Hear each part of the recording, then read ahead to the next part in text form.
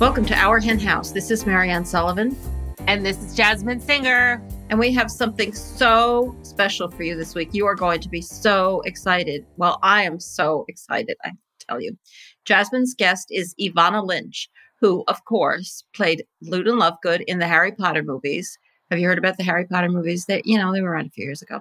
And who is an icon of vegan activism through her podcast, Chick Peeps, her company, Kinder Beauty, and her brand new memoir, The Opposite of Butterfly Hunting.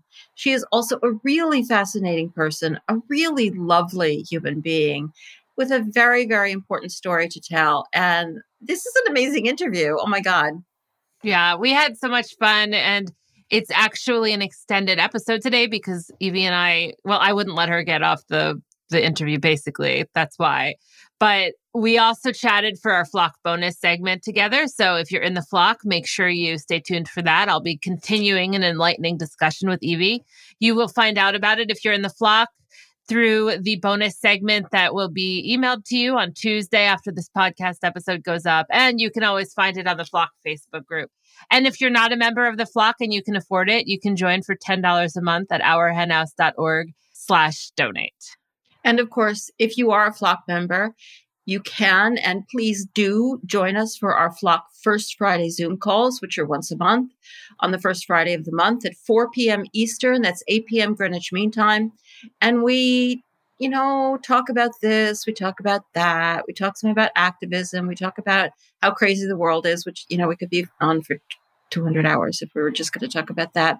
And we speak to a lot of inspiring guests, a lot of whom have been on the podcast. So if you're a member of the Flock, check out the Flock Facebook group for updates, or you can always write to us at info@ourhenhouse.org. And you can also set up one-on-one conversations with Jasmine. How's that going, Jasmine? So fun, so moving. And I think a lot of people got the memo because I've been doing so many a week. I actually probably am at capacity for the amount I can do in my schedule every week. And every week I'm like, oh, I might need to bump some because I also have a full-time job. But then I just get so much out of them that I'm squeezing them in during my lunch break after work. I love them. Yeah, you're always talking about them. And, this great thing somebody said and what a great conversation you had. Yeah, just people are really eager to make a difference in the world. And it is such an honor to be on the other end of those Zoom calls, And I have felt like that about co-hosting this podcast with you for the past 12 years. It is such an honor to be able to interview people like Evie and all of the incredible guests that we have. And now I get to do the same thing with our Flock members, some of whom we also say, hey, come on as a guest, because many of our Flock members in their own right are doing tremendous work to change the world for animals. So it has been awesome. And now that Thanksgiving is over, it is officially, it's been officially the holiday season for about a month now because my birthday always kicks that off as far as I'm concerned. But with Hanukkah starting this week, one of my other favorite times of the year is finally upon us. And it gives me an opportunity to sing the song that I wrote called Latkes, Latkes, Latkes. Oh my God. Do you want to hear it? Are you asking me? Or are you asking the universe? Well, all of the above. I'll take that as a yes. Ready? Latkes, latkes, latkes, you made them out of oppression, and since I cannot eat them, I go into a depression. That was lovely. And I think we should remind people that it is entirely possible to get, or at least to make, vegan latkes, which are, of course potato pancakes, a very specific type of potato pancakes. They're yummy, of course, because how could they not be? They're a potato and they're a pancake. Do right now I'm wearing a potato necklace that Moore got me for my birthday. I haven't taken it off since then because it's like my love language is potatoes. Okay, I want to provide a context for that song. Marisa Miller-Wolfson, my friend, and I, of course, she is the mastermind behind the Vegucated brand, the Vegucated family table as well. And years ago, we used to do workshops in New York City. You remember quite well. We did workshops on veganism for years together. And we were doing one in the back room of Bonobos, which was a raw vegan cafe right off Madison Square Park, which was very close to your office. And we did a Vegan for the Holidays workshop, and Isa Chandra Moskowitz came in as a guest and talked about some recipes. And part of my introduction to her was to sing that song and then say, fix it. And then she has wonderful latke recipes that I still use. Every Hanukkah, I think about that. I can't hear Dreidel, Dreidel, Dreidel without thinking of that song. I remember one year, okay, I'm pivoting here, but go with it.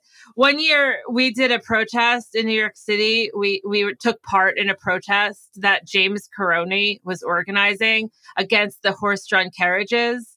And he rewrote all of the Christmas carols to be songs about why people shouldn't get on horse-drawn carriages. Do you remember this? Of course I remember it. Are you joking? So Let It Snow became Let Them Go. I stood in Columbus Circle with like 10 other vegans and sang Christmas songs about horses and carriages. And you think I'm going to forget that? Well, okay, so the Let Them Go song, I can't hear Let It Snow. I only think Let Them Go. And I can't hear Dreidel, Dreidel, Dreidel. I just hear latkes, latkes, latkes. It's so funny that if you've been to enough protests and creative protests, or, you've been advocating for veganism for long enough, like, okay, here's another one. I can't think of that Lady Gaga song, Bad Romance. Instead, I just think Bad Hotel. Because it was like a flash mob activist scene. You should Google it if you don't know what I'm talking about, which you probably don't, because this is over 10 years ago. Google flash mob Bad Hotel. Seriously, do it. And that had nothing. I want to add, we were not in any way responsible for that or participating. No, not at all. We just heard it. That one was because this group of activists were coming together to because they were they were union busters for this hotel chain in San Francisco. And every time I hear the Lady Gaga song, I think, this is a bad, bad hotel. I can't think Bad Romance. So anyway, I just went on a giant tangent, and let's bring it back and say, I'm so excited that it's Hanukkah. I think it's weird when Hanukkah and Christmas are so separate in the calendar, because it's like then Hanukkah ends, and I don't know, something weird about it. But the plus side is it elongates gift giving. And I am a big gift giving aficionado. I love giving gifts. I love gifts, all of it. In fact, my shameless plug, one of my recent newsletters, which you can find at jasminesinger.substack.com. No E on Jasmine. Shameless plug. I said shameless plug. Is about my complicated relationship with gift giving. Because I just want to buy billions of dollars worth of gifts for people, and I don't have that in my budget, but I don't know when to stop my gift giving instincts. So anyway, but I am so excited that it is the holidays, and I'm so excited that Hanukkah is upon us. My mommy sent me 8 presents because she still does that. I get 1 present a night from my mommy. They're little, I mean, like socks or something, but it's so fun. Life is so short. Curl your hair like I just did. I got a perm. All right, can I just interrupt to tell the audience that tattoos. We decided to keep the intro to the show very short today because your interview I can't long, stop talking. And you have not stopped talking. I know, but it's because I had an extra coffee. I just can't stop. Okay. Seriously, all right. I can hear it. There are a couple other things I wanted to talk about. One is that the Animal Law podcast just went up. It goes up the last Wednesday of the month. So I'd love it if you would talk about it a little bit. Yeah, I would like to talk about that since it's more important than the socks from your mommy. But it's an amazing, amazing, amazing interview. This is such a week for our hen house. I interviewed Steve Wise of the Non-Human Rights Project, and he is talking about this case. He's been doing these habeas corpus cases for a while on behalf of animals, mostly in New York State, so a few in Connecticut. They've all been unsuccessful. And a while back, he got leave to appeal to the Court of Appeals, which is practically miraculous. They did not have to take this case. This is the highest court in the state of New York. And he's going to be arguing on behalf of Happy the elephant, who is living in solitary, inadequate conditions at the Bronx Zoo, which is run by the Wildlife Conservation Society. And he's going to be arguing that in front of the highest court in the state of New York. It's mind-blowing. His interview is so good because he really spells it out, what all the arguments are. I'm super excited about it. Yeah, I am too. I love what you've been doing with the Animal Law podcast. And I can't think of a better guest than him and a better host than you. And I will let you know what socks my mommy got me for Hanukkah, just to bring it full circle. Very exciting stuff. Last thing I wanted to mention is that our friend Jane Velez Mitchell, who if you're listening to this, has taken her Jane Unchained Facebook live show and expanded not only it, but like all vegan videos that exist that she can get her hands on into an incredible streaming service called Unchained TV, one word. So if you go onto your app store on your phone or a Roku TV or you name it, you can get Unchained TV. I've been watching it like while brushing my teeth. I like to hit live and see what's playing live so I don't have to make any decisions. But they are actually airing the old Our Hen House TV shows that we used to record in Brooklyn years ago that had a limited reach because it aired on New York City TV. And so now you could watch it on Unchained TV and it's fun. So fun. So she's only airing the interviews, though, not the part where we talk to each other, because I think she thought that was boring. She thought it was terrible. Yeah. So maybe we should shut up and get to the interview. Is this because I talked about Hanukkah socks? All right. The interview. Okay. Everybody's waiting.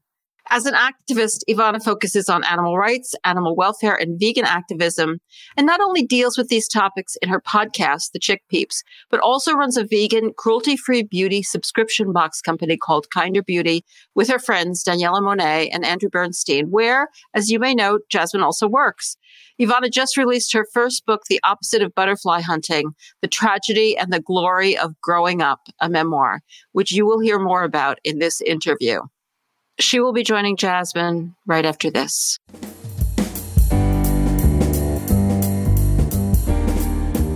Social media has become such an important part of almost all of our lives. So please make Our Hen House part of that social media experience for you. You can like us on Facebook. You can follow us on Twitter or Instagram. We try to post some news stories to help you keep up to date on what's happening in the world for animals. You can also find us online, of course, on our website, ourhenhouse.org, or you can email us. If you have some concerns or questions or something you'd like us to discuss on the podcast, let us know. info@ourhenhouse.org. Welcome to Our Hen House, Evie. Thank you. Great to be back. Thanks for having me. I'm so happy to have you. I've been wanting to talk to you for a really long time. I know you were on once before, but that was in person, which was really great. But I am so excited about digging a little deeper. And I couldn't be more excited about interviewing you about your book, The Opposite of Butterfly Hunting, which recently came out. So congratulations and welcome to the mad world of being a memoirist. Oh, it is weird, isn't it? At this age, people keep going like, so why did you write it now?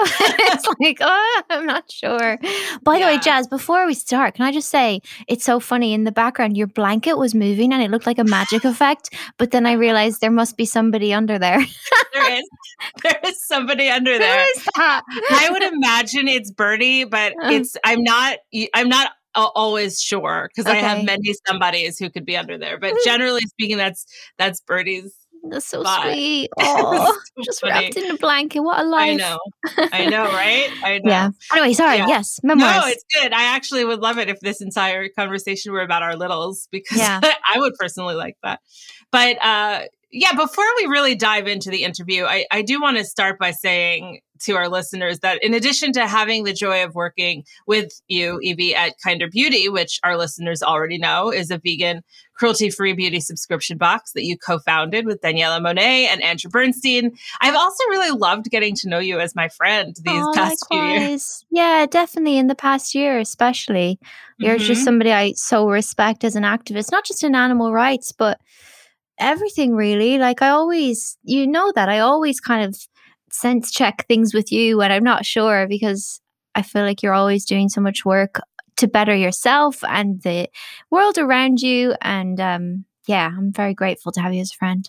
Oh, thank you. Well, I think like attracts like because I am constantly seeking out, truth seekers and people who are interested in growing and learning about the world and about themselves and their relationship to the world. So reading your story with that in mind has had this like extra surreal part to it. Mm-hmm.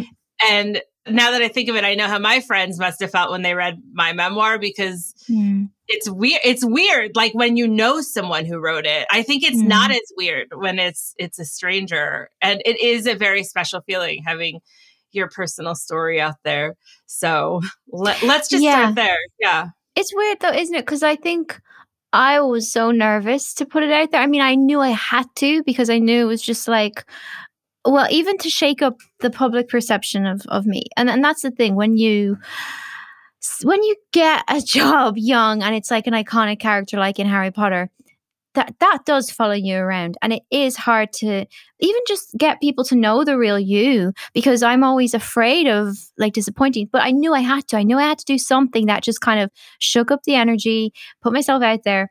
But I was really nervous about how friends and family would receive it. I kind of felt like, oh my God, they hear all my inner dark thoughts. People are going to change their mind. They're going to go off me. What has shocked me is the amount of people who have just been like, well, I knew this is who you were. You just never really spoke about it. People do see that. They do know your depths. It's just, and the people who get you, it's actually not surprising. And I think that's been weird to realize that, I could have actually just been braver about who I was because people already got it. Yeah. Wow, that's really interesting. I've never heard it described that way. And speaking of the reception from others, I did chuckle recently at an Instagram post of yours that was joking about how every single person in your home country of Ireland has gotten a copy with. Oh my God, it's horrifying. Well, because I wrote it with target audience in mind. I was like, this is for young people, mostly women, because mostly women struggle with it. But there are obviously other people, men and non-binary people who struggle with it. But I'm just saying, I was like, okay, this is my target audience, and it's also sensitive people. And I remember when I was writing it, my mom kept asking me to change adjectives about certain neighbors.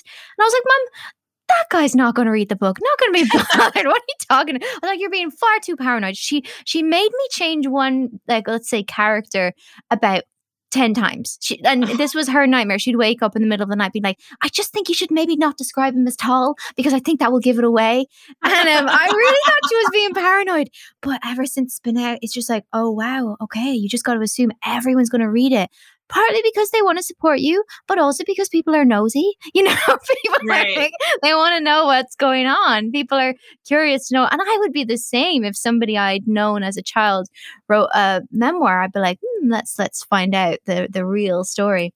And I would never write a nonfiction book again without the assumption that everyone I know and their mother and their teacher and their grandparents are going to read it, especially in Ireland. But you have to like put that out of your head when you're writing it, because of course. I had that happen. I remember when I was writing Always Too Much and Never Enough, repeatedly saying to Marianne, like, I don't know if I can write this about, my mother or that experience I had. Yeah. And she was like, just put it down on paper. We'll deal with it later. And of course, we never went back and took it out. I just left it in. And yeah.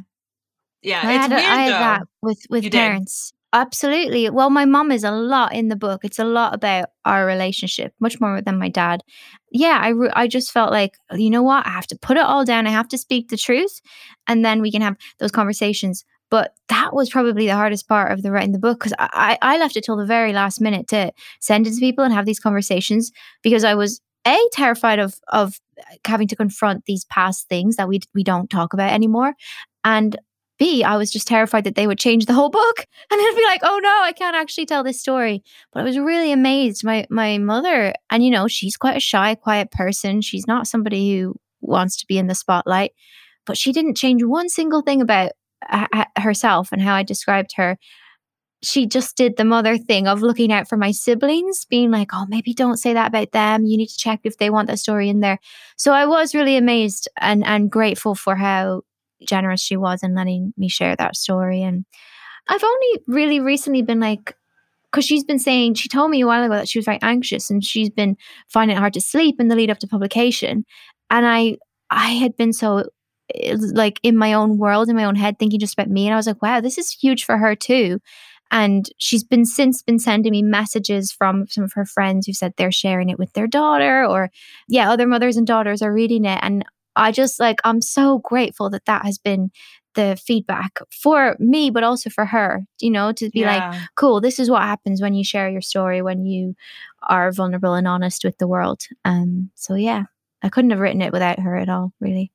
Your mother, the way you wrote about her in the book, and your father, actually, and his obsession with potatoes. And by the way, I'm wearing I'm wearing a potato necklace right No now. I don't know way. if you can see it, but I love potatoes. I can't imagine that's a thing. Wow. Yeah. Potato necklace. It was just one of my birthday gifts from Moore. Oh. Your mother, Evie, I was sobbing and I don't generally cry when I read. I was listening to the audiobook and I was driving. I was on a long road trip by myself, so you kept me company the whole time. And there were times when I was like, I can't cry. I'm trying to blink away the tears, but there were so many moments that you captured. Like, one springs to mind when you were in a hospital and you were very young. I think it was the first time, and your mother left her scarf there. And when she came back and basically said, "So should I just leave this? Should I just leave this here? Do you want me to leave this here?" And you kind of angrily sort of turned away to try and almost hurt her. But obviously you were just in so much pain. And I feel like I'm going to cry again because the way you described that moment and your mother in it, and it was beautiful. I didn't even write this down in my notes, my questions for you. That is such a powerful scene to me. It's weird, isn't it? Usually the moments that really affect you and that you cry at are what speaks to other people. It's weird. I mean, it's the same with acting. When you feel it deep inside, somebody else will get that too. And so, yeah, that moment, I found that really hard to write down to get through because I clearly remember just being so angry with her and wanting to punish her and to hurt her, but then also really needing her there. I think it's such an important part of the book because I needed to show. I'm trying to show both sides in the book, trying to show what it's like to be a young child going through something like anorexia and going through the medical system. But I also wanted to show the parents, like, I couldn't have had better parents, they gave unconditional love. Like, they never gave up on me. It was always, even though I was a little brat, like I was a little nightmare, my therapist read the book and she was like, "Wow, you were a weapon." And I was like, "Yeah, that's a good word." I was a weapon.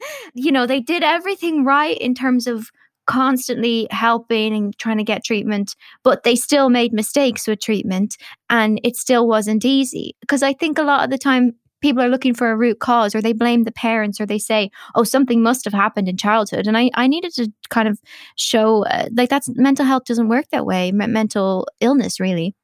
I needed to show a family or a portrait of a really great, loving family who didn't have really any issues, and yet this was still a thing, and there wasn't an easy fix for it.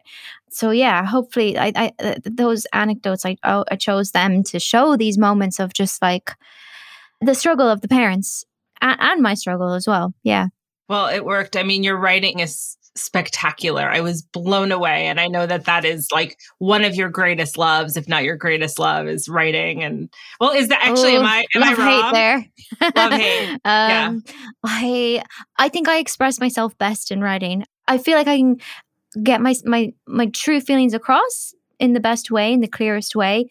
And I also have the most confidence in my writing. Like, I wouldn't be confident in other, like in acting, I'd be quite insecure and other forms of expression. But writing's the one where I'm like, yes, I've said what I need to say. And I feel a sense of like satisfaction. A writer I like, she said that recently, that we write for ourselves to express our darkest selves to ourselves. And I think that is so true for me. I don't really write for other people. I write to understand myself better. And afterwards, I always feel like, yes, cool, that's what I meant. Now I can let that story go. But I don't think it's very enjoyable. I don't know. There's another saying, it might be Dorothy Parker, but I might be misattributing that, which is, "I hate writing. I love having written." Oh, yeah, absolutely. That's it. That's nailed it. Yeah, exactly. Yeah. Well, let's back up for our listeners who haven't yet read it. The opposite of butterfly hunting, the tragedy and glory of growing up, is, in its simplest terms, a coming-of-age story about a very deep, creative soul. You and your struggles, sometimes life-threatening, with eating disorders. Now, before I ask you to share some specifics about your book, since I know our listeners are very passionate about personal narrative being used to help create social change, let me ask you this. At what point in your journey did you decide you're going to write a memoir about your struggles around your eating disorder journey? It was actually always in the back of my mind. Like, as soon as I started speaking about it publicly, which was probably when I was about 16, 17, I think I said, yeah, someday I'll write a book. I knew I would do it. But I think over the years, there's sort of almost been this mounting pressure or just this building idea, because people would, every interview I've ever done since I've spoken about this, people always ask about the eating disorder. And it started to frustrate me. Like, it annoyed me because it was like, oh, can I never get past this? Can I never be more than my past mental health issues, because I'm in a good place now? I don't like you. I kind of want to be defined by my art, by my work. But at the same time, I never shut up about it, really. I never drew the line, because people, you can do that. You can say before an interview, no comment. I don't want to talk about this. I don't want to do that. And I never did that because I just felt, actually, I think I've got something to say. And I think people are handling the topic of eating disorders very irresponsibly, always focusing on the physical aspects, the symptoms, which in my opinion is very triggering. It confuses the topic, and it obfuscates the issue. It makes people think eating disorders are defined by what they look like, and that you can recognize them, you can see them, that they're visible. And so I just wanted to bring it back to the deeper root issues, the existential pain, that kind of stuff. So I kept talking about it, but I kept finding over and over again, every time I tell this story, it gets turned into a fairy tale. It turns into, okay, so you had an eating disorder, and then Harry Potter came along and you were better. And it drove me mad because it felt like an insult to young me, Let's see, 11-year-old me who'd just gone through, or 12-year-old me who'd just gone through a really brutal kind of institution to recover. And, Harry Potter wasn't at the end of that. It could have gone another way. I could have not committed to recovery. I could have not even gone on that audition. So it's insulting to suggest that you can incentivize recovery. And I just felt, for the sake of my past self, and also for the sake of any young person going through treatment and feeling like the dream has to come and tempt them out of it for it to be worth recovering, I just had to set the record straight. Feel a huge relief now that it's down on paper. It's like, cool, people can mess with the story if they want, but I have put it out there for anyone who cares to look at it, and that's really all I can do. Oh, there's so much there that I would love to talk about. And you did make me think of, I mean, it's not it's not Harry Potter, but the way that my story was boiled down to going vegan helped me overcome my body image issues or my disordered eating from my past. Mm-hmm. Just like that sentence, which unfortunately is more or less on the back cover of my book, because didn't, as you know, we don't write the copy for the back cover. That's the way the press spun it when my book came out. And that was what got people to click on the story. And it's just not even remotely true. I can't relate to your story in a lot of ways. I can absolutely relate to that feeling that you can't whittle it down to a sentence. It's a lot more complex than that. Yeah. So, yeah. No, and it's like, because it's hard that the media wants to, and even like for my own, when I'm doing Instagram posts about the book, sometimes I am borrowing my publisher's language, because I'm like, this is why it's a book. And I actually had a big, sort of a bit of a debacle with an interviewer. We basically got this huge piece, like exposure in a very big newspaper, and signed this thing. And then they sent it back, and I said, I need approval. And they sent it back, and it was the first 9 chapters. I'm not even kidding. And the book is 11 chapters. It was 9 chapters of the book distilled. This person had taken the book and chopped out all the interesting, quote unquote, interesting bits and put it into a piece. And I was just so upset, because I was like, you've just done the opposite of what the book has done. You've turned it back into the fictionalized, abbreviated fairy tale. You've lost all the nuance, all the depth, all the complexity. And what's the point in writing the book? So it has been a real struggle to be like, to sort of play the game of the media, which wants to, my therapist calls it the agony algorithm. It has the agony algorithm where it's like, it wants to provoke strong feelings of fear, really, and panic, and just to make you think bad things. And that's how the media works, and that's how it gets clicks. So it is very challenging to talk about these sensitive issues, but at the same time, you want to get them out there, so you have to use the media. I've not done it flawlessly. It has been messy, but and sometimes you do see the tacky headlines coming out, and just kind of go, oh, okay, fine. Somebody will read that, and maybe they'll point them towards the book, so that's okay. Right. But I do wish the media was different. Yeah. Yeah. I don't know if I agree. I mean, I think that's why we make media with Chick Peeps and with our hen house, because we want to be able to like tell the story responsibly. But unfortunately, I haven't yet figured out how to address that big issue. I think it's inherently the problem with mainstream media. Well, Evie, one of the reasons why I adore you is because you're so outspoken about veganism and animal rights, some of which we'll dig into in a little while. But I must ask, I wasn't sure how to ask this, so I'm just going to. Were you ever concerned about the press and the general public tangling together your veganism with your eating disorders? Maybe not so much the press, but I suppose I was worried that some people would read the book, look back on it, because I'm honest about in the end of the book, like, it's still it's not everything's healed. I don't have an eating disorder. I wouldn't say, but I still struggle with my relationship with food sometimes. Sometimes I suppose I worry sometimes that other people would look at that and be like, oh, is your veganism helping you manage this?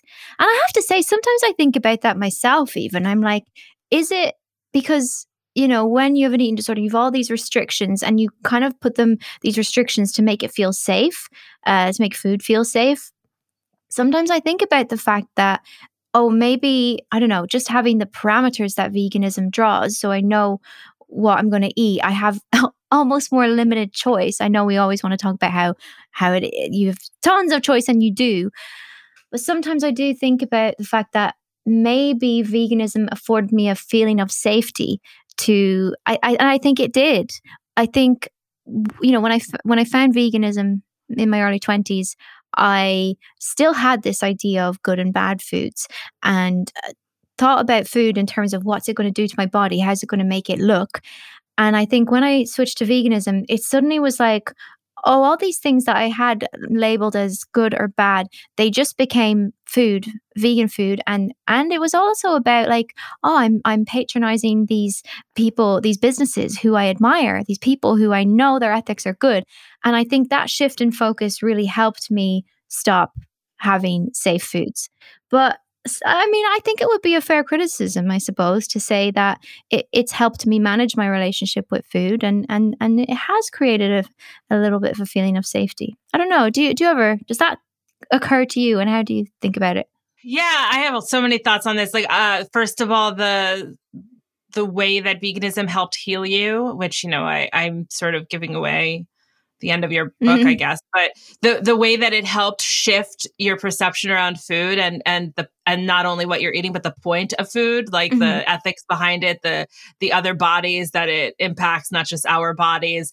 That helped me too. That unlocked something deep for me. It wasn't as simple as it unlocked it and then I was fine, but it was a very important hurdle that I overcame because of that. And I will forever be grateful. But I've seen it go the other way as well. So I think it depends on the person. I for example, I think that there are a lot of misperceptions that, speaking of the problems with mainstream media, that mainstream media has leaned into regarding veganism being a manifestation of disordered eating. Yeah. So it's like who's looking for the story and how are they going to spin it? Yeah, they could see it like that.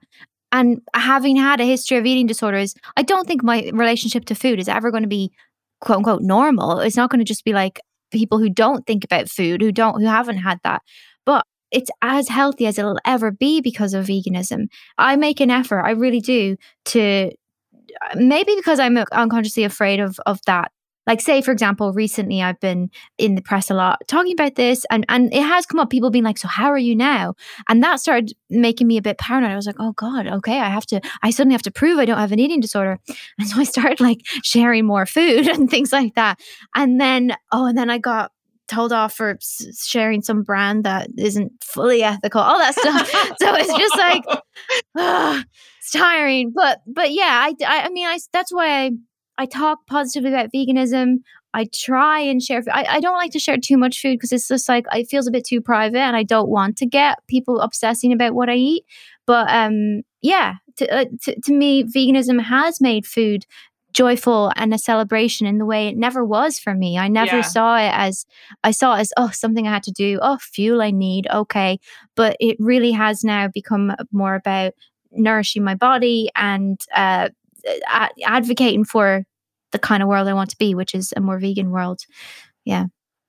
Well, I love that way of looking at it. And I can relate to that. And also, I think that sometimes posting photos of food can be really triggering to people, not just showing something personal in our life, but also maybe for people with a more disorder, who aren't yet as far along in their healing journey as maybe you or I.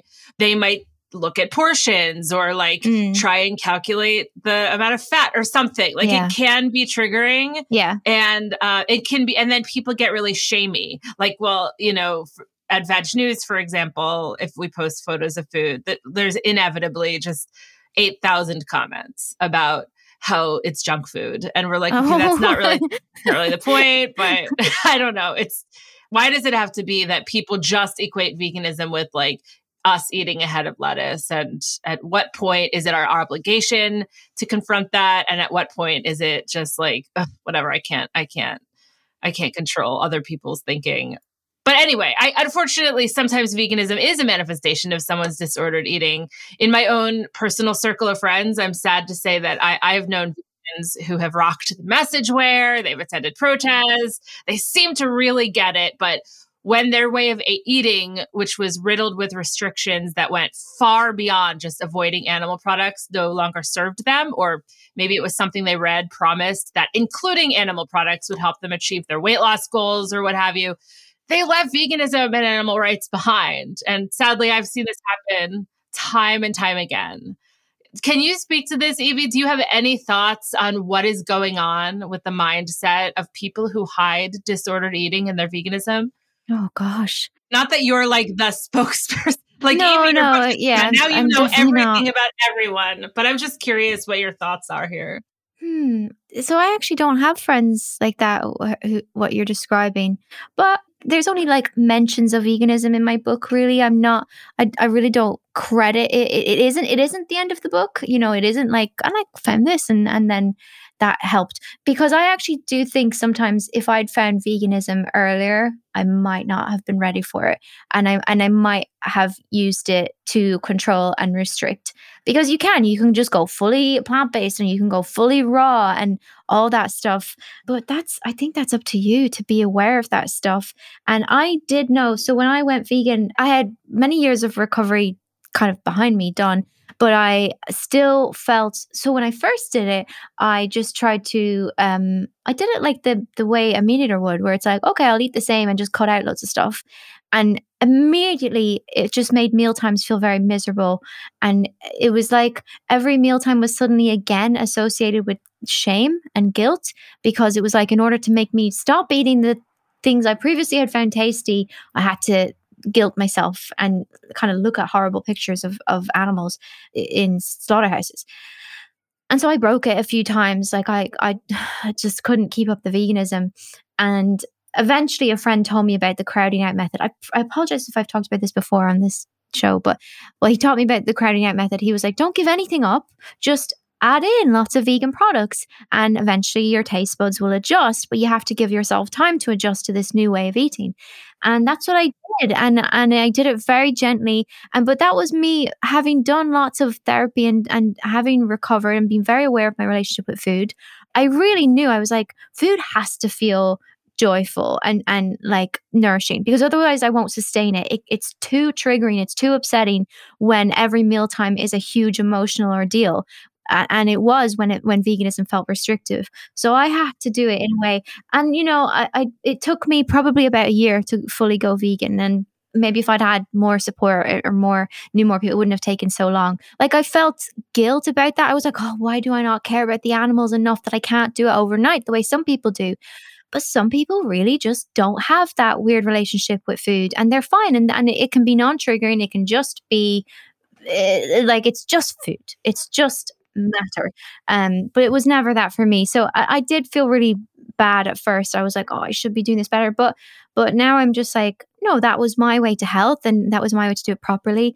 And my veganism has stuck and my mental health has stuck in a good place. So right. I know I've done it the right way. And I for anyone who's maybe on that journey, anyone listening, you put yourself first. And if you really do care about veganism, about the values, about animal rights, then the more you can do it in a way that feels good for you, that feels joyful, it shouldn't feel restrictive or like a sacrifice, the better vegan you'll be, like long term. So yeah, take it slow and listen to yourself and your own body, I would say.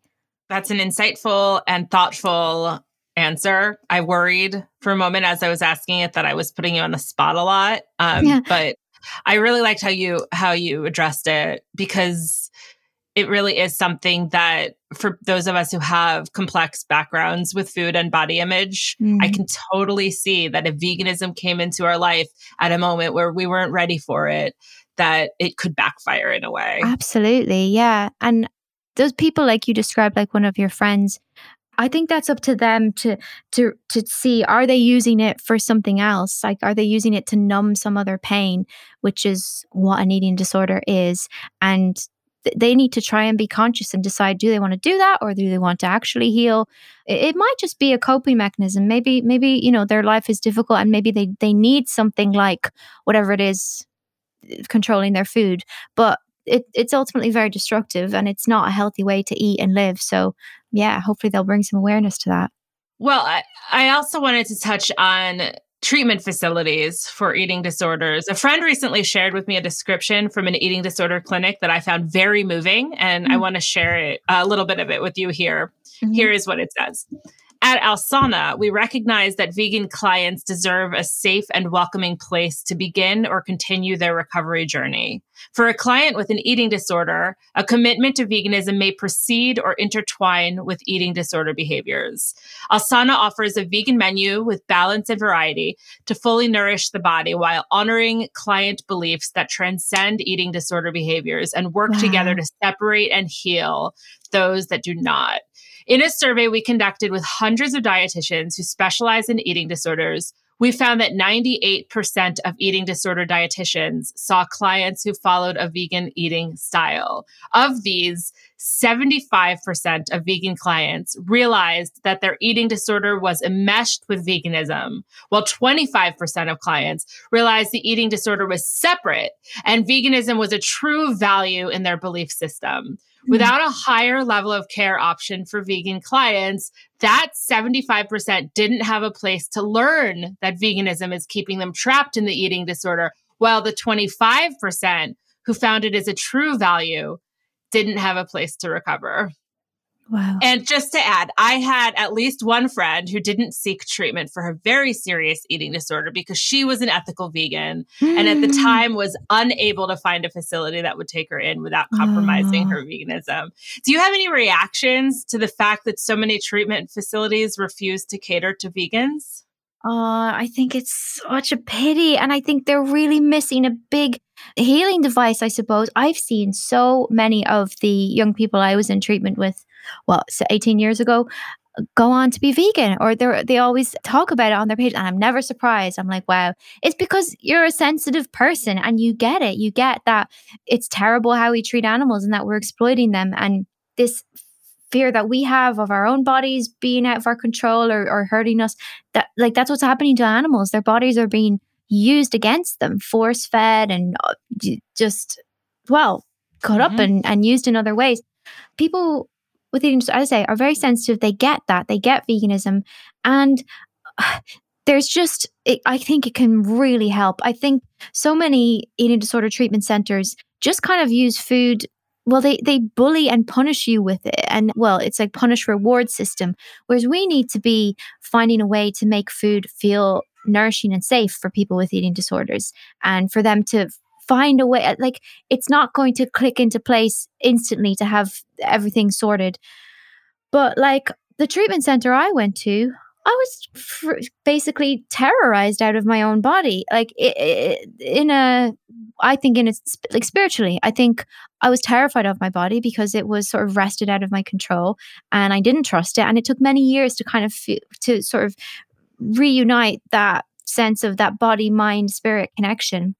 And I just think veganism can be such a healing device for people. It also can give people a sense of purpose, that there's a purpose for their eating, that it is an extension of their values, themselves, their heart, their sensitivity.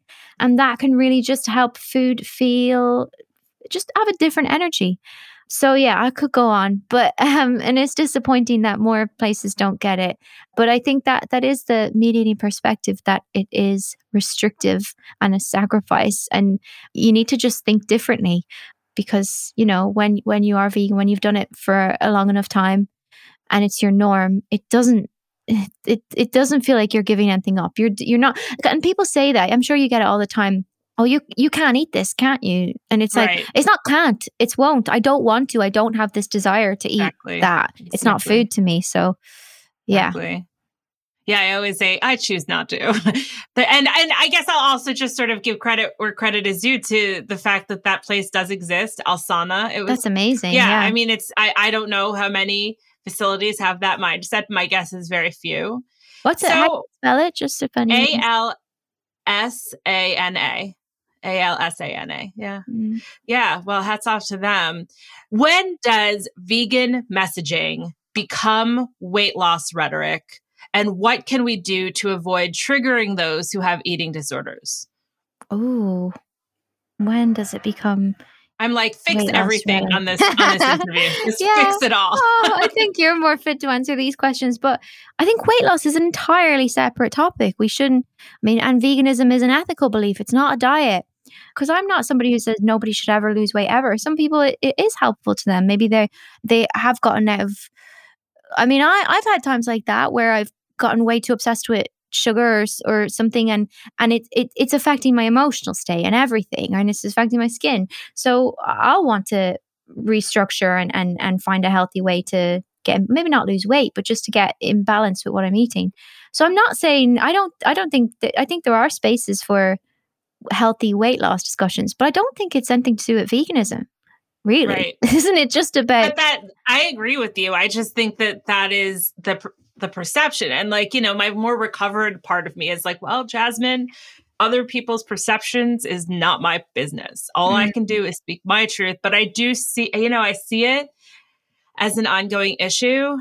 And so, so many of us have complex histories, sometimes complex current situations with food and eating. And I do realize that, okay, I'm switching gears again. I promise this won't be scary, but I do realize that dealing with anti-fat bias isn't the focus of your book. And I'm not going to put you on the spot there. But since issues surrounding anti-fat bias very frequently rattle around in my head, and this topic was the focus of a recent article I wrote for Veg News, the issue of inappropriate, backwards, frequently offensive, and oftentimes triggering messaging carried out by many vegan advocacy campaigns is something I find extremely problematic.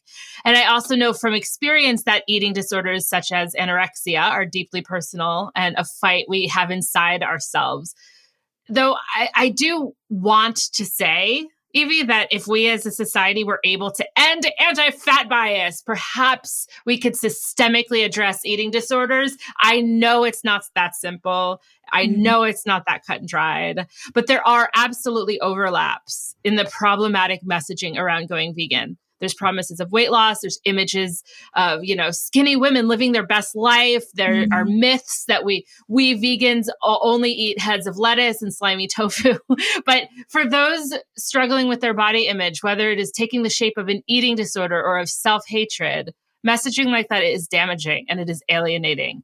Or at least that's how I see it. Preach. How do you see it? Do you see an overlap here? Yeah, but I suppose I haven't seen as many of those campaigns recently. Maybe my feed. I feel like people have been much more sensitive and aware to not do that. But I always, whenever I see those, I'll follow some athletes and they'll talk about their vegan diet. And it's like, but that's not your vegan diet. That's plant-based. You're mostly just eating plant. But you could be eating burgers and sugar and all that delicious stuff as well. Right. But yeah. So I don't know. I don't really have a good answer here, Jazz. But I do. Just from talking to you, from that book we read, things like that, I am aware, and even in myself, like the whole thing of skinny good, fat bad. I've been so much more aware of that recently. Well, from writing the book and just a few other things. When speaking about veganism, to try and Well, I think it's about addressing the fat phobia in ourselves, really, Yeah. because I still have Absolutely. that. I think that's where it Absolutely. starts. Yeah. Absolutely. I mean, there was times when I was writing the book and I'd be describing people and I wouldn't use like any words like plump or fat or chubby. And it was like, why am I not using that when I have no problem describing a very skinny person? And by the way, I do try not to I try not to give too many physical like because it's not fair of people, and I do not want to glamorize eating disorders or anything.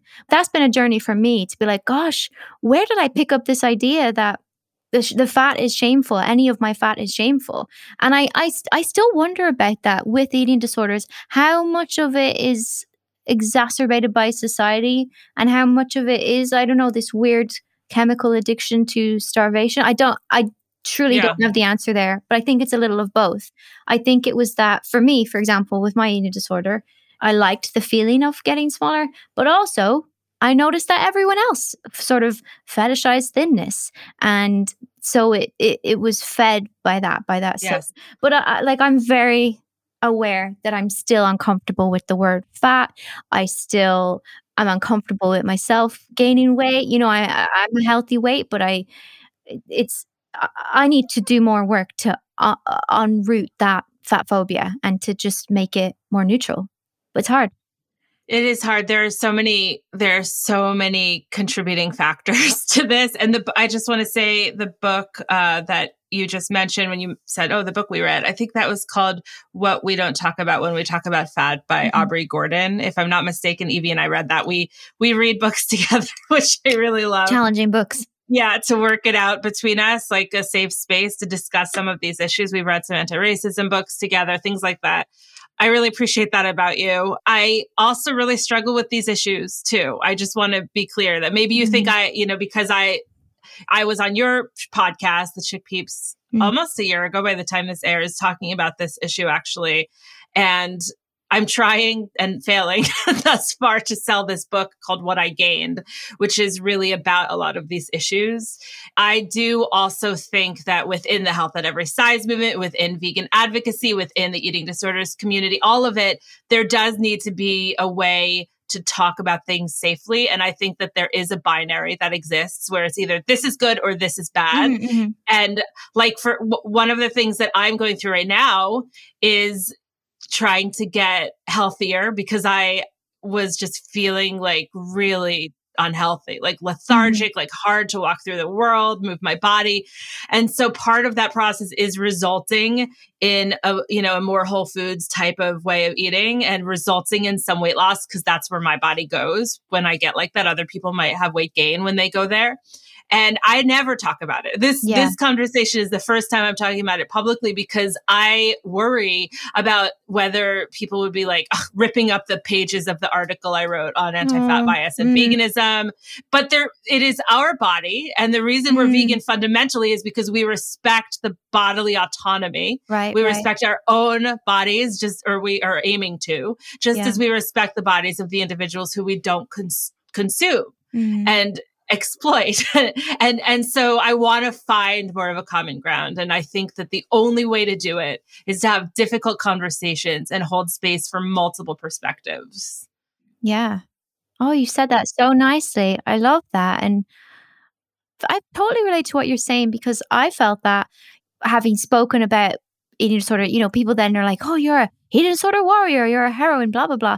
And it's just like, then you can get boxed into it. You're like, I'm never allowed to eat anything that says low calorie or anything. I'm never allowed to think that I want to set some health goals or all that. But you should be like, your body is yours. It's your little vehicle. As long as the intention isn't coming from wounding, I think, isn't coming from your ego trying to make yourself better to society. As long as it's like, I want to, nourish my body, work on my body. I mean, my dad, for example, he's a 73-year-old man. He's gotten all into intermittent fasting. And it's like, that's what's healthy for him at this point. He's doing this mindful stuff. It would not be good for me. It would be very triggering for me. And it also just like, I don't need to do that. I don't need those kind of extremes. But I think everyone has to decide what is right for them and like what health looks like for them. And I just think we shouldn't be boxed in to other people's expectations and letting them decide how we feed and how we care for our body. Yeah. Yeah, but it's tricky and it's complicated. And it's I think you have to be careful. You have to be sensitive because you don't want to trigger other people. And especially, I get it with you and same with me. That's why I don't really post. I post a lot of chocolate because I'm always like, well, chocolate is something I reclaim from my eating disorder, and it's a joyful thing. And people know I'm not just eating chocolate all day, you know. But I don't want to post like, here's what I eat in a day because, yeah. I'm conscious it very much could trigger people. But I'll still work on that stuff myself. But yeah, it's hard. And you're famous. I mean, like that little tiny detail that like there are a lot of people who are big, gigantic fans of yours who are kind of following you and watching closely. And it's a bit creepy. I don't really want, like, sometimes I look at the stories and it's like this many thousand people watch it. And I'm like, I don't think I want them to know that I am currently digesting, you know, avocado toast. That's funny. That's very funny. Well, when I read The Opposite of Butterfly Hunting, or listened to it, I wasn't quite sure how much you would go into your veganism. So I came to it with a very open mind, eager to just like take in what you had to say and how you had to say it. Now, I found the way you addressed your love of animals and your journey to vegetarianism and then veganism to be quite illuminating. I actually really appreciated the way you just peppered those messages throughout your book. Since I see a very important role for vegan authors who aren't directly writing about vegan issues. So I just wanted to say, good on you. I loved that. And good. I wasn't sure how subtle it was, but I was really pleased that my editor, she didn't question things. Like even at the end where I do have this big existential struggle with my cat, for example, that I'm like, hang on, feeding you turkeys, but I'm telling people off online for eating turkey. And she didn't cut out any of that. Like I was really happy. My editor was amazing, Sarah. She just kind of let me go on one in some places. But yeah, I'm glad you felt it was present, but it needed to be subtle. Well, and your childhood story featured a robust cast of characters who kind of like played a role at various points in your love of animals, in your vegetarianism. And though I imagine many people interviewing you want to primarily ask you about your siblings and your parents, I actually want to focus for a moment on the non-human animals who shared your childhood with you. Oh, yeah. Because they clearly played a really big role in shaping your relationship with animals. And there were little glimmers of that, I saw. Can you talk a little bit about who these animals were? Yeah, of course. Well, yeah, Lucky was one of them. This dog she was our childhood dog. She was always around. And I really do, there's some stories in there about her that are a bit funny and dark. But there's also just because when I was in the real kind of grip of the eating disorder, home was not a pleasant place. There was just always tension. My sisters were always mad at me. My parents were always worried. I couldn't escape the eating disorder, you know? It was like, it was in my own head, but it was also reflected on everyone's faces around me. And all my relationships kind of just turned to treating the eating disorder. And then I would spend time with animals and there would just be this beautiful stillness, non-judgment. They weren't angry with me. They weren't wanting something of me. They just didn't want, it was just presence. It was just presence and it was just love. And it was such a relief, you know. I think you need those moments when you're going through these things. You just need some forms of escapism and some relationships where it's just comfort and solace. And that's what animals really were to me. That relationship that I had, as we grew up in the countryside, not many other kids to play with. So our parents just kept getting us animals. We just had about 10 cats, with a dog, a guinea pig, rabbit. And I think just having them around, and again, that sense of non-judgment, of total acceptance that they gave. I think in later years, when I learned about veganism and vegetarianism, the idea that animals are equals and should have equal rights, it wasn't radical to me. It was like, of course, I get that. I get completely, and I never saw the vegetarian movement, vegan movement. I didn't see them as mad. I thought it was like, those are sensible people. Now I just need to learn how to eat the way they do. Yeah. Well, not consuming animals is an innate instinct, I think, for many children. And it was for you. I mean, you stopped eating meat anyway. You started your journey when you were a child. Actually, a story springs to mind of me when I was a little kid going to Burger King with my younger cousin. And I remember her ordering a burger, but without the brown part, which, the meat patty. Whoa. But she didn't, she kind of just instinctively knew, no, ew. And a lot of us just think ew. When I went vegetarian at 19, it was because I was out of the house for the first time in my life. And I realized meat was icky. That was it. I don't think it went beyond that at the time. Mm-hmm. You had that instinct early on as well. And I know that it must have been complicated for your family because you were in the process of dealing with so many eating disorders, but just putting that instinct into its own lane for a second. Where do you think this instinct came from? I don't want to eat animal flesh. I think it was always there. As soon as somebody stopped sugarcoating, somebody clearly said, yes, that came from that animal that you see there.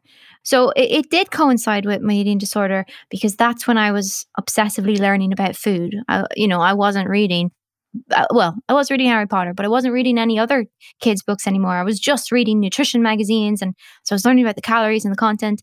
And then when that naturally came up, meat was also demonized nutritionally in these health magazines for what it would do to your heart, your body, how it was made, all the hormones. So I think, I've always been grossed out by violence and gore, and as soon as I kind of realized around that age, maybe 10, 11, that there's bloodshed involved, there's a loss of life involved.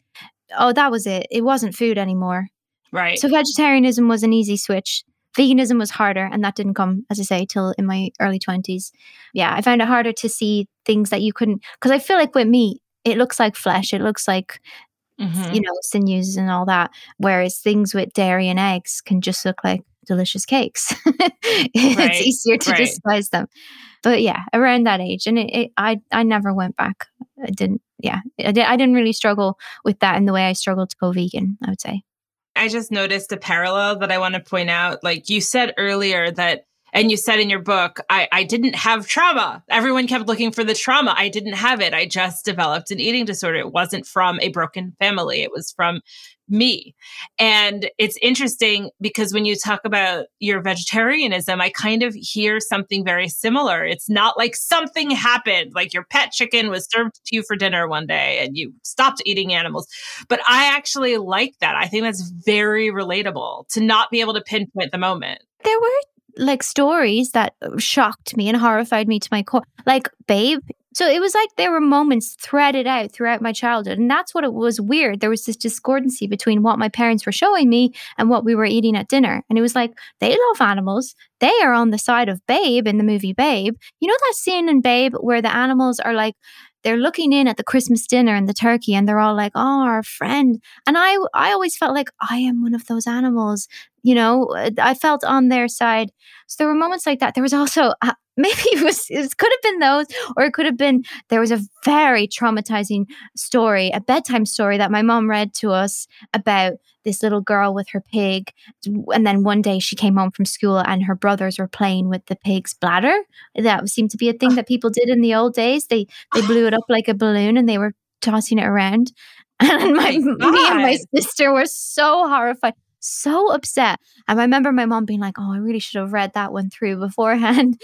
And it was this book full of little short stories. And then she found, because we couldn't go to bed, we were so upset. So she found a story afterwards that was about this stone that this person, I think another little girl picked up, and she used to take the stone around the world. And then it's just like the most innocent, silly little story afterwards.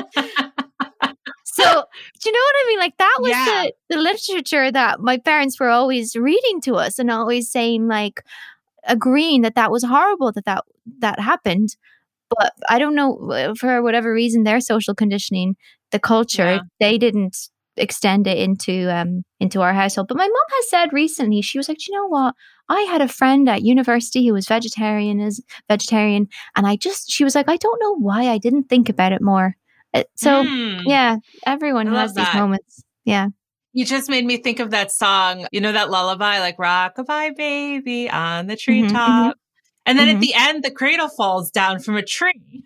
Like we all grew up just listening to that song. It's like in our heads. Like down will come baby, cradle and all, or whatever it is. Like what? That's awful. Ugh. Well, okay. Well, Evie, I know that you came into great success as a child, of course, with Harry Potter. And so therefore it would not likely be surprising to a little child version of you to have imagined yourself as an actor one day, because it's one of the things you always wanted to be, and that's still your focus.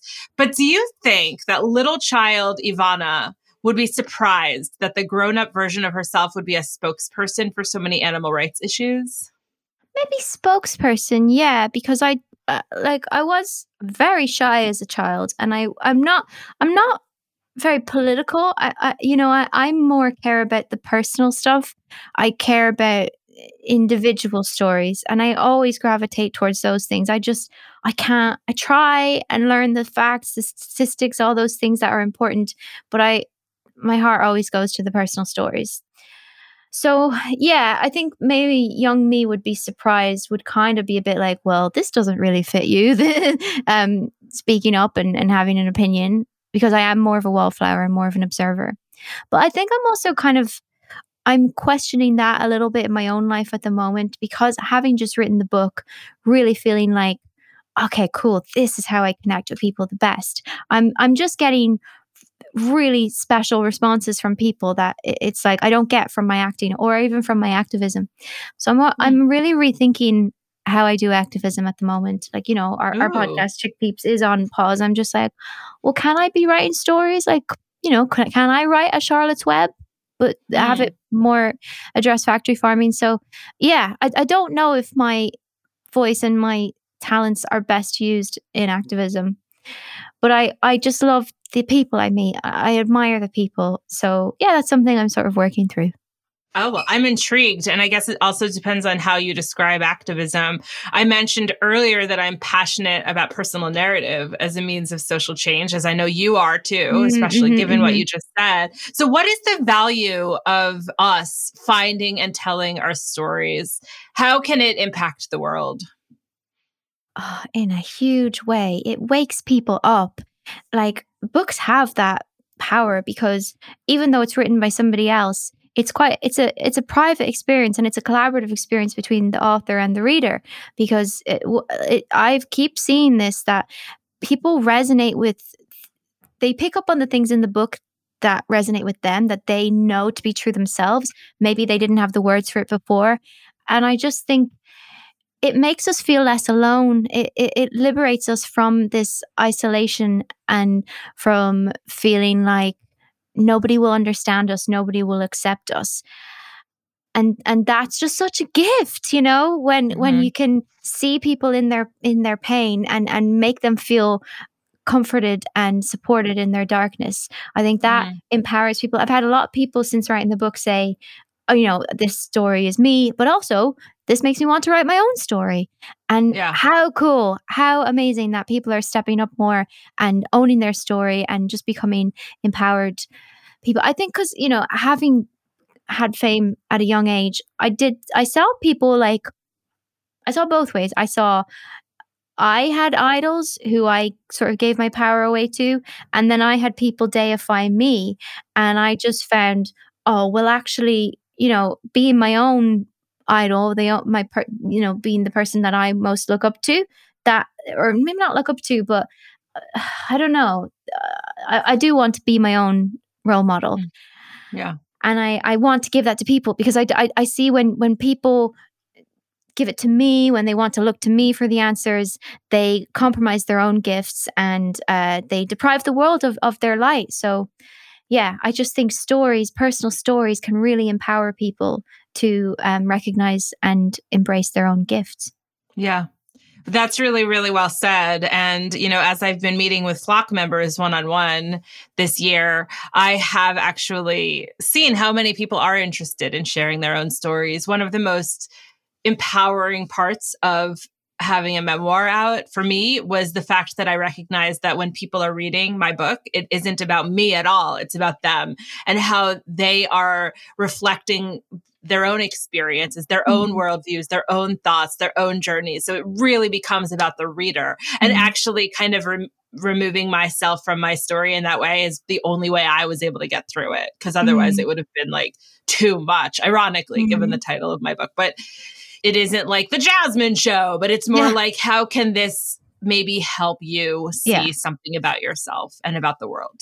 Oh, absolutely. No, and I think that was always my worry with writing mine. Like, eating disorders can very quickly become self-indulgent because eating disorders are like this complete submission to the ego. So yeah, I think you always have to hold on to what is the higher purpose here.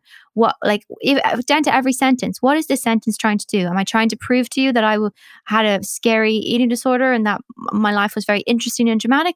Or am I trying to illuminate something and bring light to a darker issue? I think, you have to ask those questions because, if you're in your ego, you'll write a very different book and maybe one that the world doesn't need.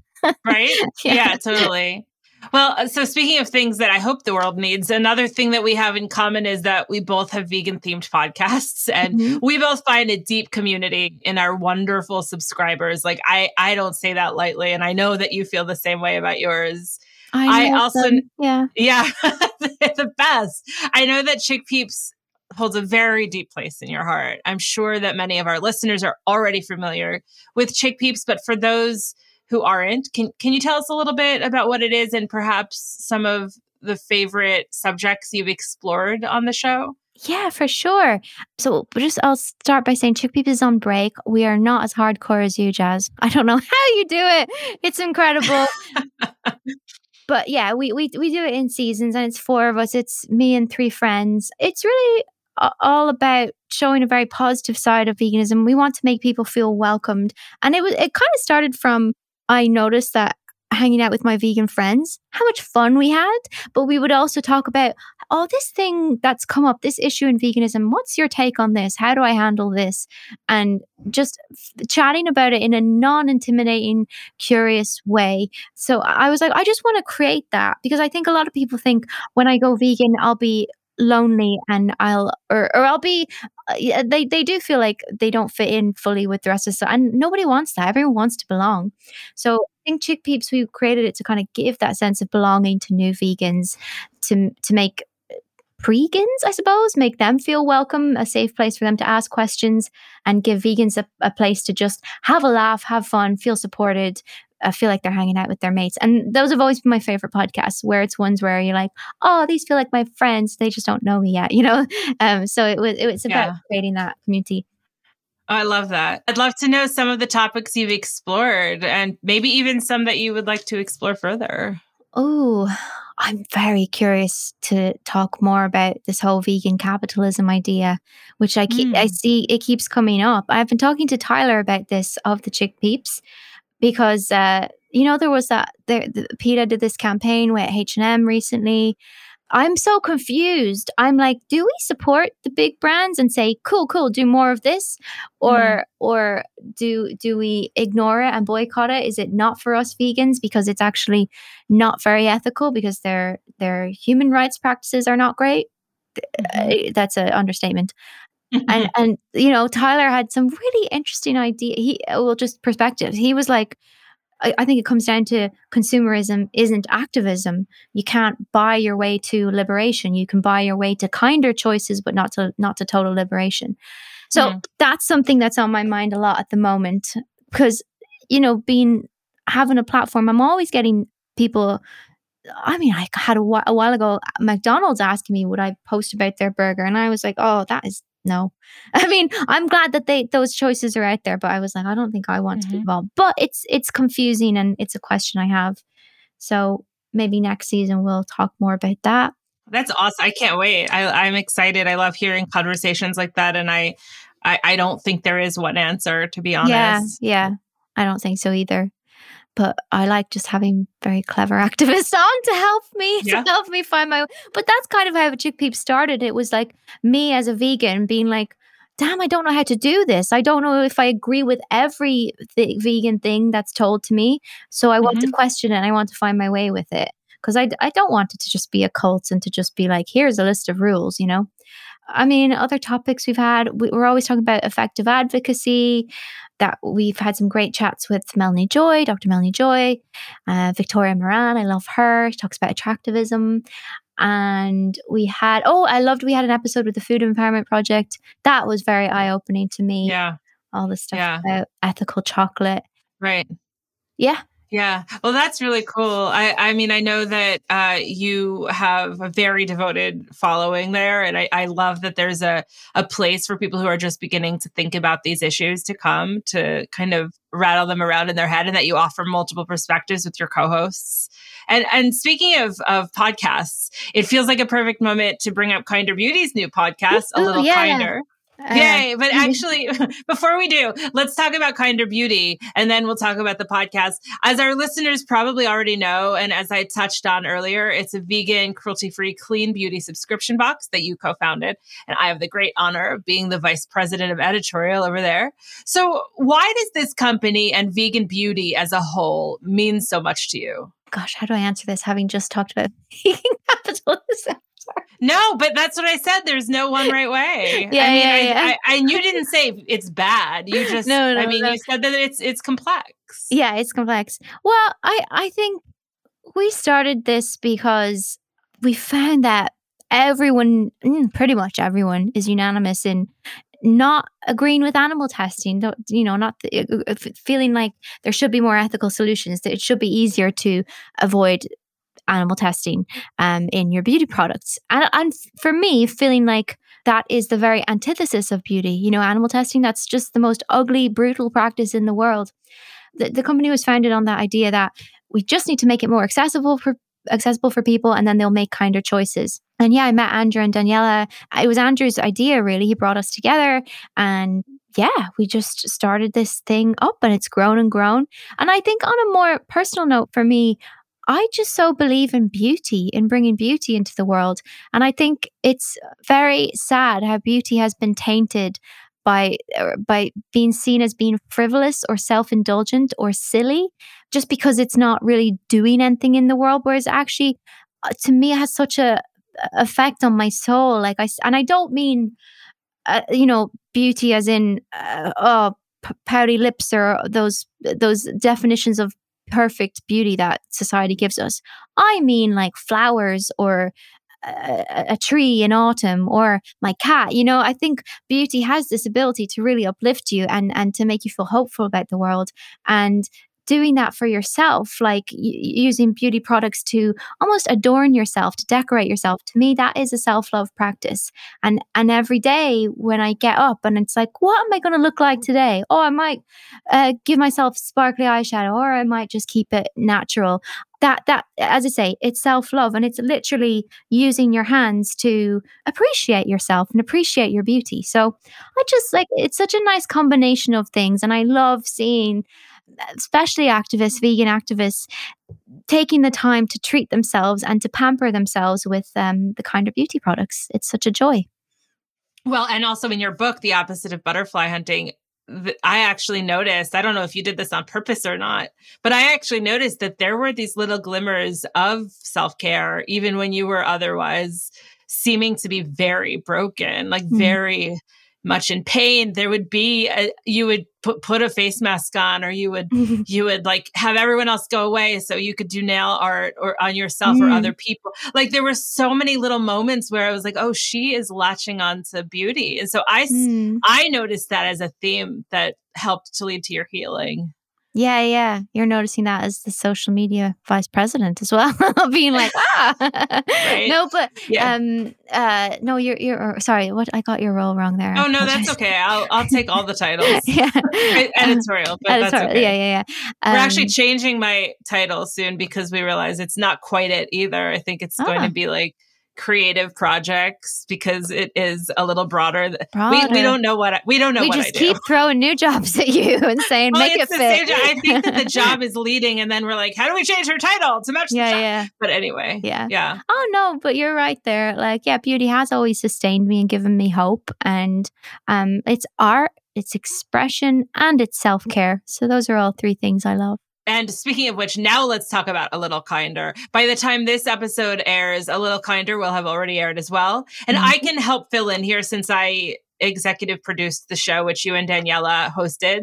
So for the sake of our listeners here who don't know yet, A Little Kinder is a feel-good short form podcast that really explores basically how to be kinder to ourselves, to each other, to the animals, to the planet. And we started it because we think that Kinder Beauty is the beginning of a dialogue around what it means to be kinder and to show up for ourselves with true compassion, including compassion for everyone around us. And that is reflected in the product itself, by which I mean the glorious beauty box, just as much as it is reflected in the stories of the people that we interview for A Little Kinder. And how to be kinder. Yeah, it's really an endlessly interesting, layered conversation, isn't it? Because everyone wants to be kinder. And I know our first season is just a short 5 episodes, but hold on to your hats because I foresee season 2 is going to be big. But can you give us an idea of what you enjoyed the most from hosting the first season of A Little Kinder? Well, I like how it pushed me. So we did that random acts of kinder or kindness, kinder. Not good grammar, but we changed it. I think the first episode is random acts of kindness, and the second one we're like, random acts of kinder. We're going for it. Yeah. But yeah, that challenged me because I think to do kind acts, you do have to push yourself out there a little bit and be a bit creative. And some of them are big and some of them are really, really tiny. But yeah, it was definitely good for me to be like, okay, cool. How can I make somebody's day better? Yeah. That was good. And then just hearing from all these thoughtful, compassionate, we had mostly women, didn't we? And we had Andrew. Women and Andrew. Yeah, these activists who I admire, and like, how do they balance being kind to the world and kind to themselves too? Because you can get to a point where you're giving too much and then you've nothing else to give. And I found they all had such thoughtful answers and such helpful answers for balancing that. I suppose just the theme, because having done a vegan podcast and having a lot of vegan conversations, it's like, okay, this is a bit more broad. And you know, there are people who can't be vegan because of their living conditions or also because of their health. I have a lot of friends who are so allergic to lots of vegan things. And a little bit of me sometimes feels like, oh, I want to create a nice space for them too. And we try to do that with Chick Peeps. We try. But I felt like almost kindness is welcoming even more people in. And it's a more universal need.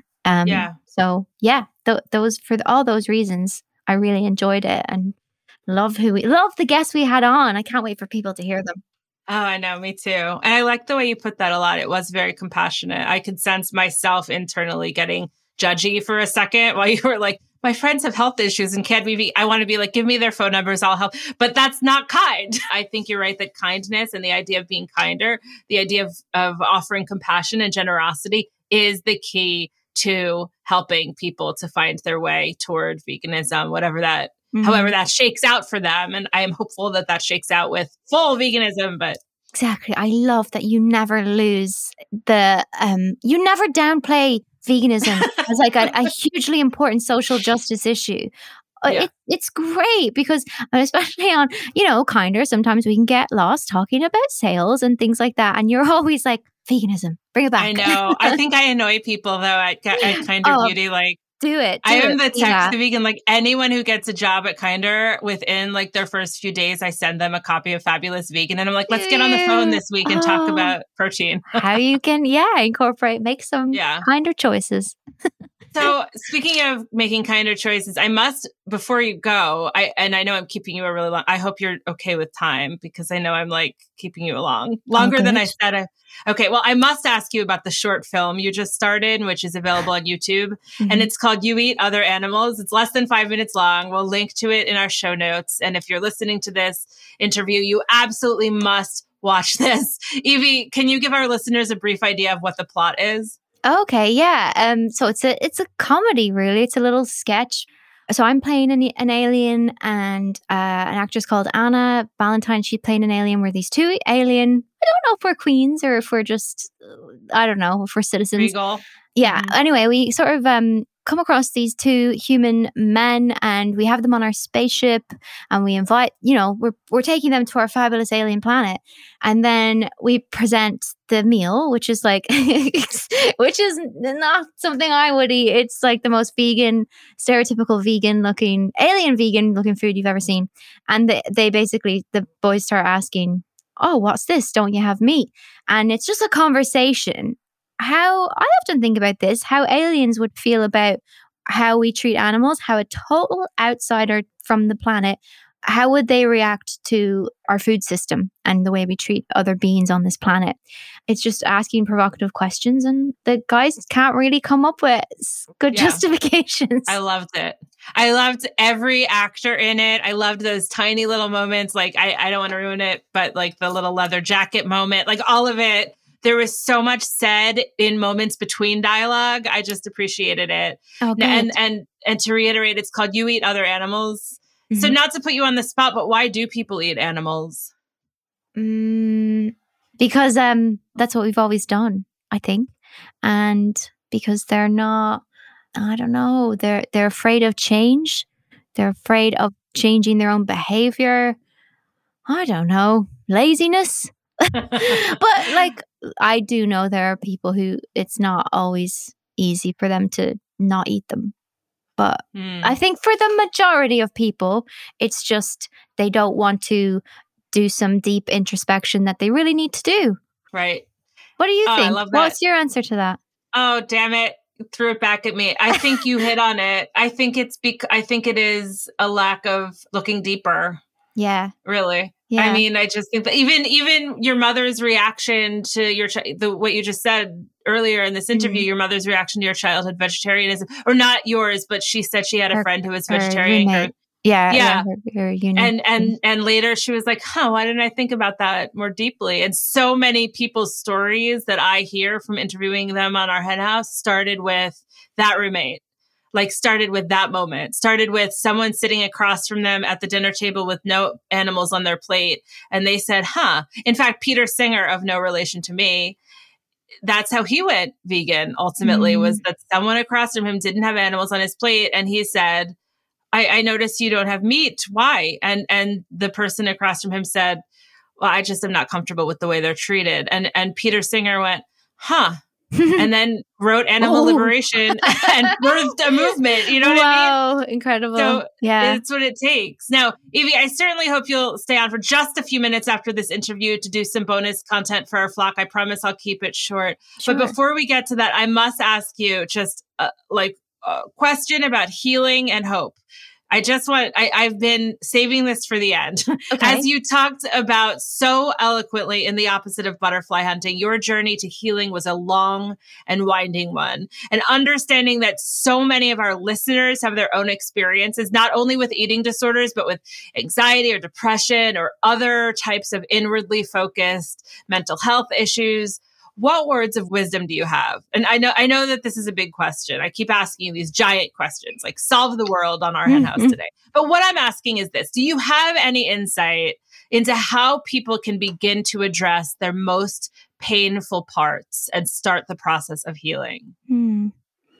First of all, it's a journey. It's a very long journey for me. Recovery was, and I didn't even realize it, that for many years after, I was still dealing with the effects and still dealing with the trauma of the eating disorder and then of recovery.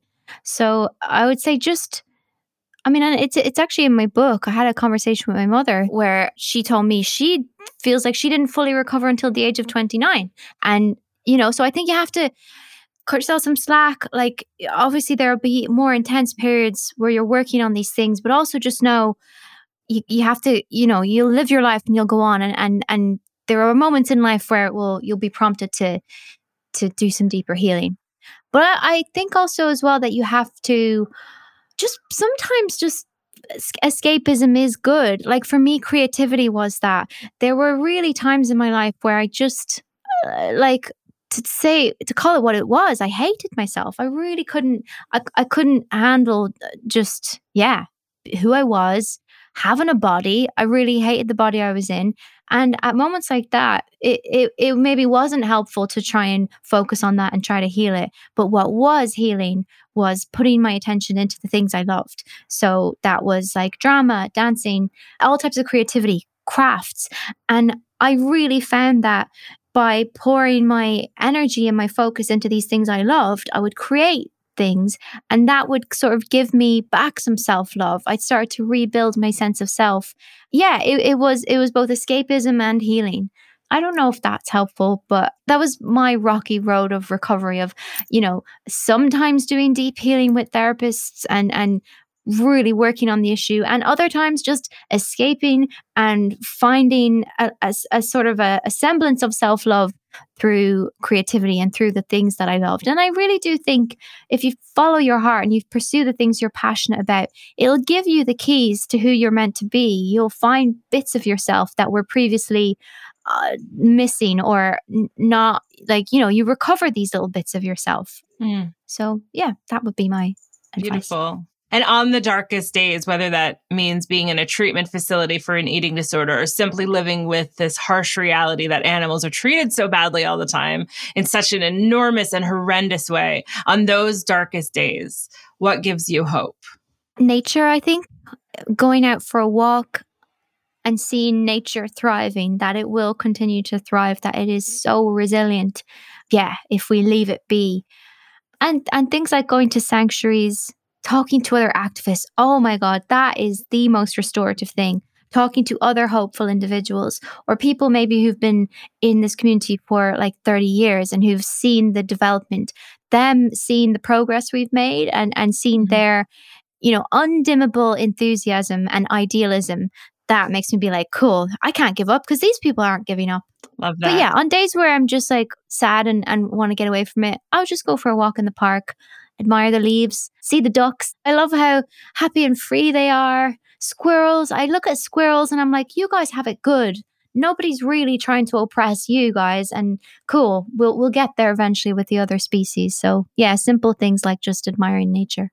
Evie, I can't thank you enough for joining us today on Our Hen House. You are such a bright light in a dark world. And I have so much respect for anyone who is brave enough to step into their vulnerability, share their personal story. I know that is an act of grace. It is rooted in the intention and the hope that you can make life better for someone who is reading your story or hearing you now on Our Hen House. So thank you for writing the opposite of butterfly hunting, for all you do to change the world for animals. I am truly in awe. Likewise, I can say all that back to you. Like, thank you, and for your beautiful words, and for getting it, and also for just like, talking about veganism through this book, because not many people have wanted to, but I think there definitely is a lot of that messaging in the book. So it's been such a pleasure to talk about this with you, and thank you for all that you do to keep vegan activists and people who are searching for how to help animals for keeping their spirits buoyed up.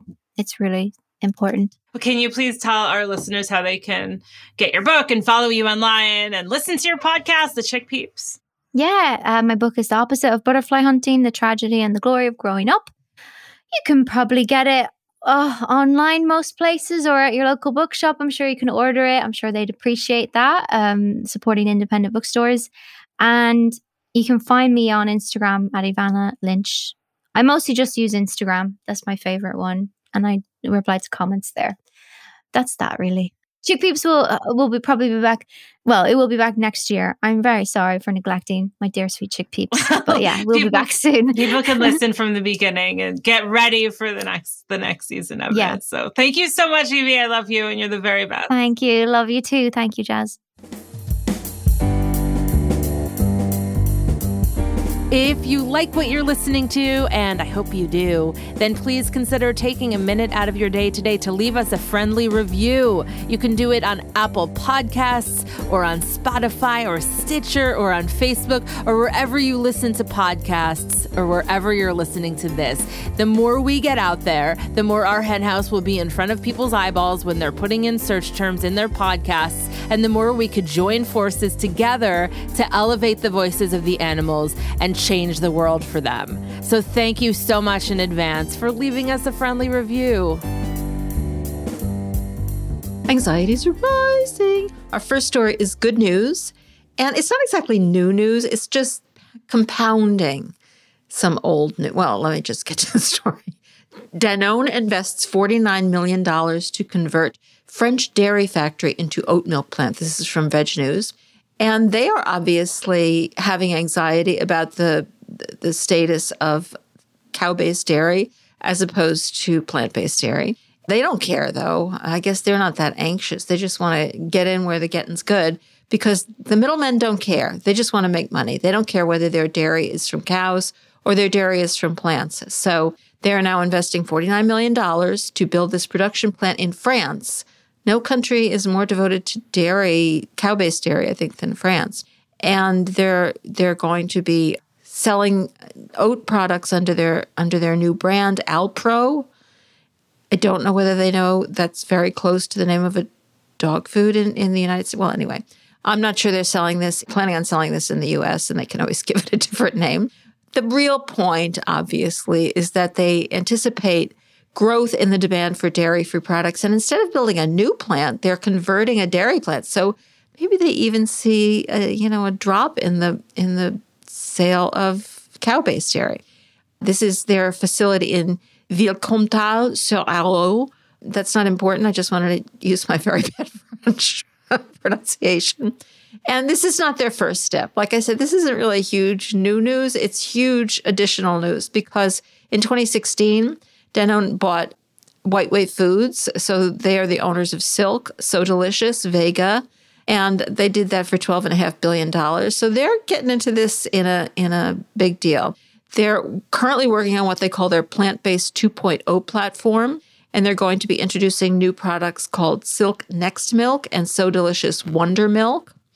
I don't know how many milks the market can tolerate, but apparently Danone, which knows more about this than I do, thinks it can tolerate a lot. They also bought Earth Island in February, and they're, of course, the Follow Your Heart brand. If you don't want to deal with big corporations, and I'm totally fine with that, we're starting to be in a position that we have to really look closely as to who owns these brands because the big money is getting into dairy, plant-based dairy, and, of course, plant-based other things as well. So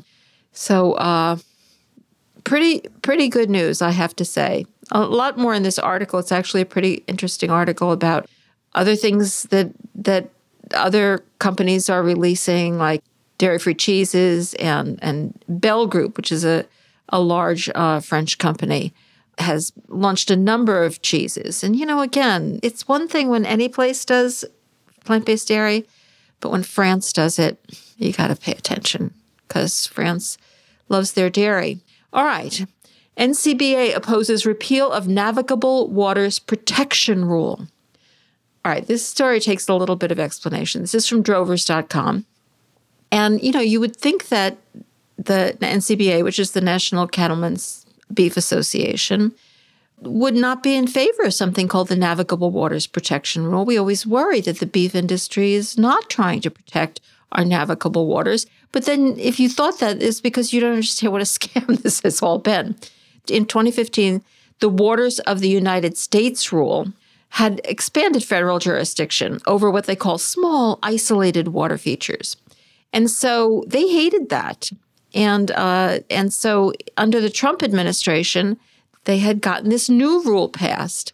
And it actually was much weaker than the old rule. So it wasn't really protecting navigable waters. Well, I guess it was protecting navigable waters.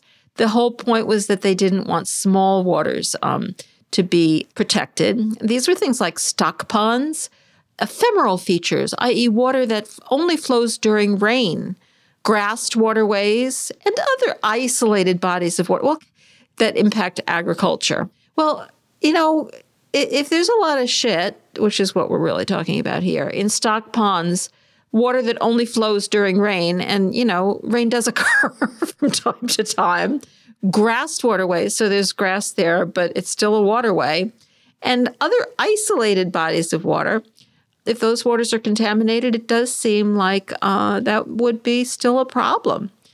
So they got rid of that under the Trump administration in the courts.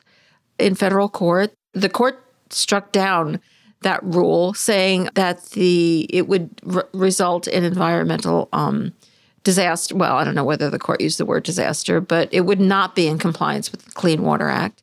They're just really upset that the Biden administration doesn't want to put something similar back.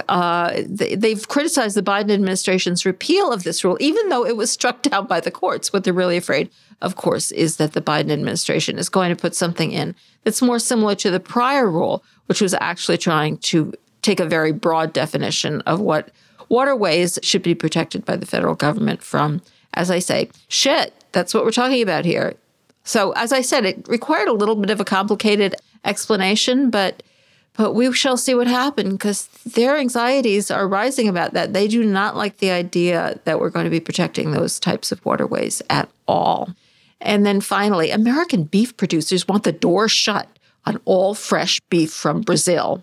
Well, I bet they do. This is from Food Safety News by one Dan Flynn. And it wouldn't be surprising that American beef producers would want the door shut on any beef from anywhere other than from them. What this article considers interesting is both the National Cattlemen's Beef Association and RCAF are in unity about this, even though these two organizations don't really often agree on what needs to be done. And the National Cattlemen's Beef Association kind of represents the industry, and RCAF is representing ranchers and producers. Oh, so what they're really upset about here, according to them, is mad cow disease. Remember mad cow disease? Or they don't call it that anymore. They prefer to use the initials because then people don't know what it is. That's BSE, bovine spongiform encephalopathy. I can't believe I grabbed that out of my brain. They say that Brazil is not checking carefully enough for it, and that we're putting American consumers at risk. What's interesting here is that this is one of the reasons they're trying to get this country of origin labeling, and so that people will know what country their dead cows are coming from. They're trying both to get Brazilian fresh beef banned, and also to pass this legislation so that consumers can always make the decision to buy good old American beef. You know, a better idea would be for consumers not to buy beef, because I doubt that American beef is safe from BSE. As we established back when it was a big issue, the problem is they just don't check. I mean, yeah, you're totally safe from it if you don't really check for it. We'll see what happens with this, or we won't, because it's hard to keep track of all these shenanigans. But I do my best for you. And that's it for this week's Rising Anxieties. Well, that's it for this week's show. If you like the podcast, we're asking for your support as we kick off our end-of-year fundraising season. We have had a truly epic year, and we couldn't have done it without you. We're hoping you'll join us once again to ensure another productive, fabulous year for our hen house. And the best part is that if you contribute between now and December 31st, your donation will be tripled dollar for dollar if we reach our goal of $20,000. That means that with your donation, plus our amazing Barnyard benefactors and an added boost from an anonymous donor, we are hoping to raise $60,000 total for end of year. That's our main fundraiser of the year, so it's kind of a big, gigantic deal for us. And we can't do it without you. The only way we'll receive the matching funds is if we successfully reach our goal of raising $20,000 from our loyal supporters and listeners, that's you, by the end of the year. Huge or modest, every donation counts and will help us reach our goal. If you're not already part of the flock, we invite you to join for $10 a month or $100 a year. You'll get some really cool perks, including weekly bonus content, access to our private Flock Facebook group, and an invitation to Flock First Friday Zoom meetings, plus the opportunity to have a one-on-one Zoom meeting with me to talk about anything activism related. And if you donate $100 or more, I'm going to send you a personalized video message to show you my undying love and gratitude.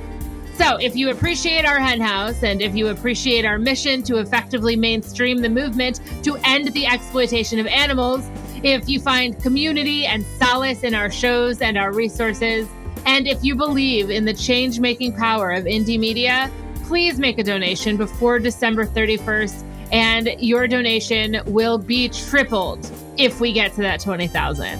Contributions of any amount are greatly appreciated.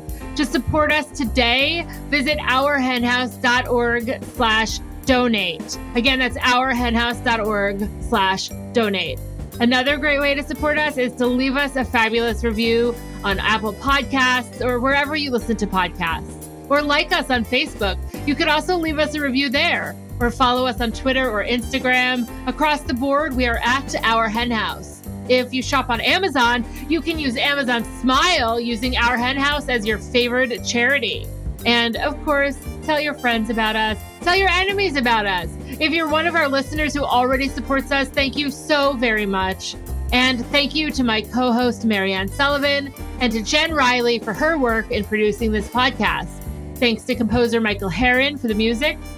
Thanks to Podcast Haven for their work editing this podcast. I'm looking at you, Eric Montgomery, and to our production assistant, Jocelyn Martinez. We'd also love to give a shout out to the amazing Veronica Kalinska, who designed our brand new logos and other graphics. We're going to be back next week with a brand new show, so don't forget to subscribe in Apple Podcasts or Spotify or wherever you listen to podcasts. Thank you so much for tuning in. I'm Jasmine Singer, and let's change the world for animals.